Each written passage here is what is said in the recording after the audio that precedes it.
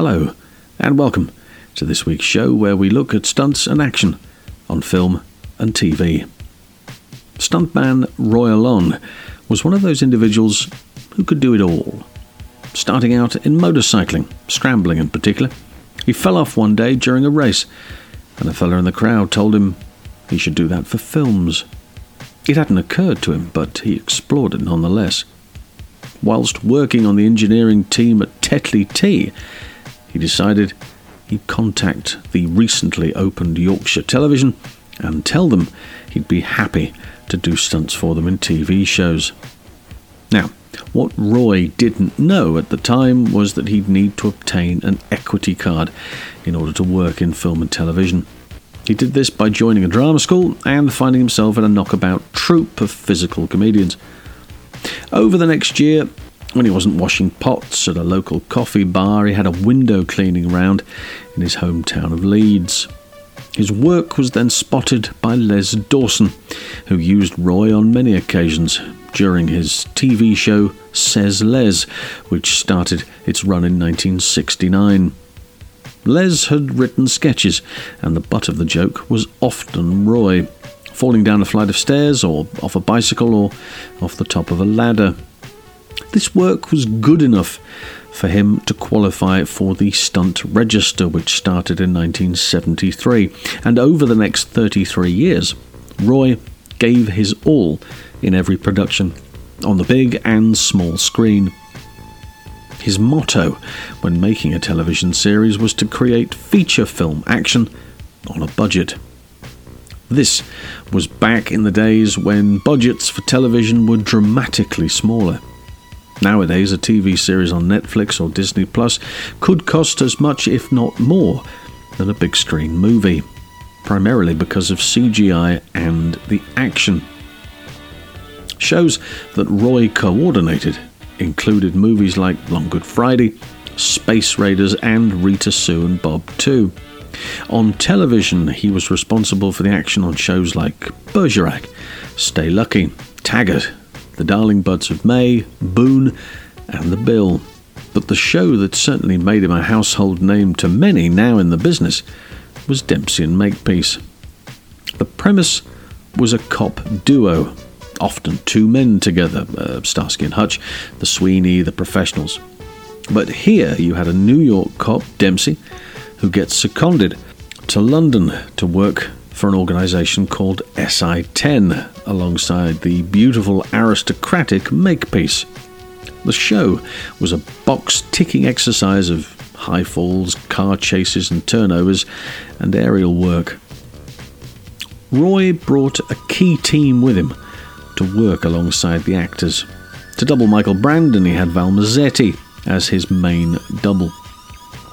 Ex-motor racing driver who was very handy on a motorbike and was a brilliant double, as his hair was more or less the same length as Michael Brandon's, and with a pair of sunglasses on, he could be shot facing the camera without too much trouble. This is a tale of the supernatural. The Tapes, a podcast of the uncanny. Do you believe in ghosts? Join me, host Christopher Goldie, and guests as we discuss the best in unsettling television and film. Who is this? Who is coming? Find us on Facebook, Twitter, and Instagram. Search for @TheTapesPod, part of the Pod Dojo network. Colin Skeeping also doubled Michael, and the two stuntmen worked both units during production. To double Glynis Barber, Roy brought in Tracy Eden. Again, the two together were very good, and Tracy certainly gave Harriet Makepeace an action edge. Lots of driving of her fabulous Ford Escort cabriolet, fights and stairfalls. Later on down the second season, Elaine Ford was brought in to do some doubling too. She'd already driven the truck in the pilot episode. Roy had a reputation as a high fall man and was more than happy to jump off anything for the series. The pilot episode sees our dynamic duo escaping a building about to blow up. Dempsey jumps from the building to a ladder of a helicopter hovering above the building. Now he was doubled by Paul Weston for this, and Makepeace has a fight with one of the villain's henchmen, culminating in her throwing him from the top of the building. The fall was 100 feet, and Roy performed it. He farmed out a lot of the high work to Terry Forrestal when he wasn't able to do it himself. Roy was also the one man who was able to create a first for the series in the episode Makepeace Not War. Dempsey was trying to cut off a Rolls-Royce being driven by Roy before apprehending the occupant. Roy crashes the vehicle into Tower Bridge, and doubling the driver is then shot and falls from the bridge into the water below. The first time anyone had jumped from Tower Bridge on purpose for a film or television show. Roy told me that Dempsey and Makepeace was one of the greatest experiences of his professional career. He was able to give the director so much more than just what was written on the page. The show also gave many stunt performers like Simon Crane and Wayne Michaels a chance to shine and get picked for bigger projects along the way. For me, the show has never been bettered, and it's still doing the rounds on TV channels all over the world. So there we go, that's it for this week. I hope you enjoyed that.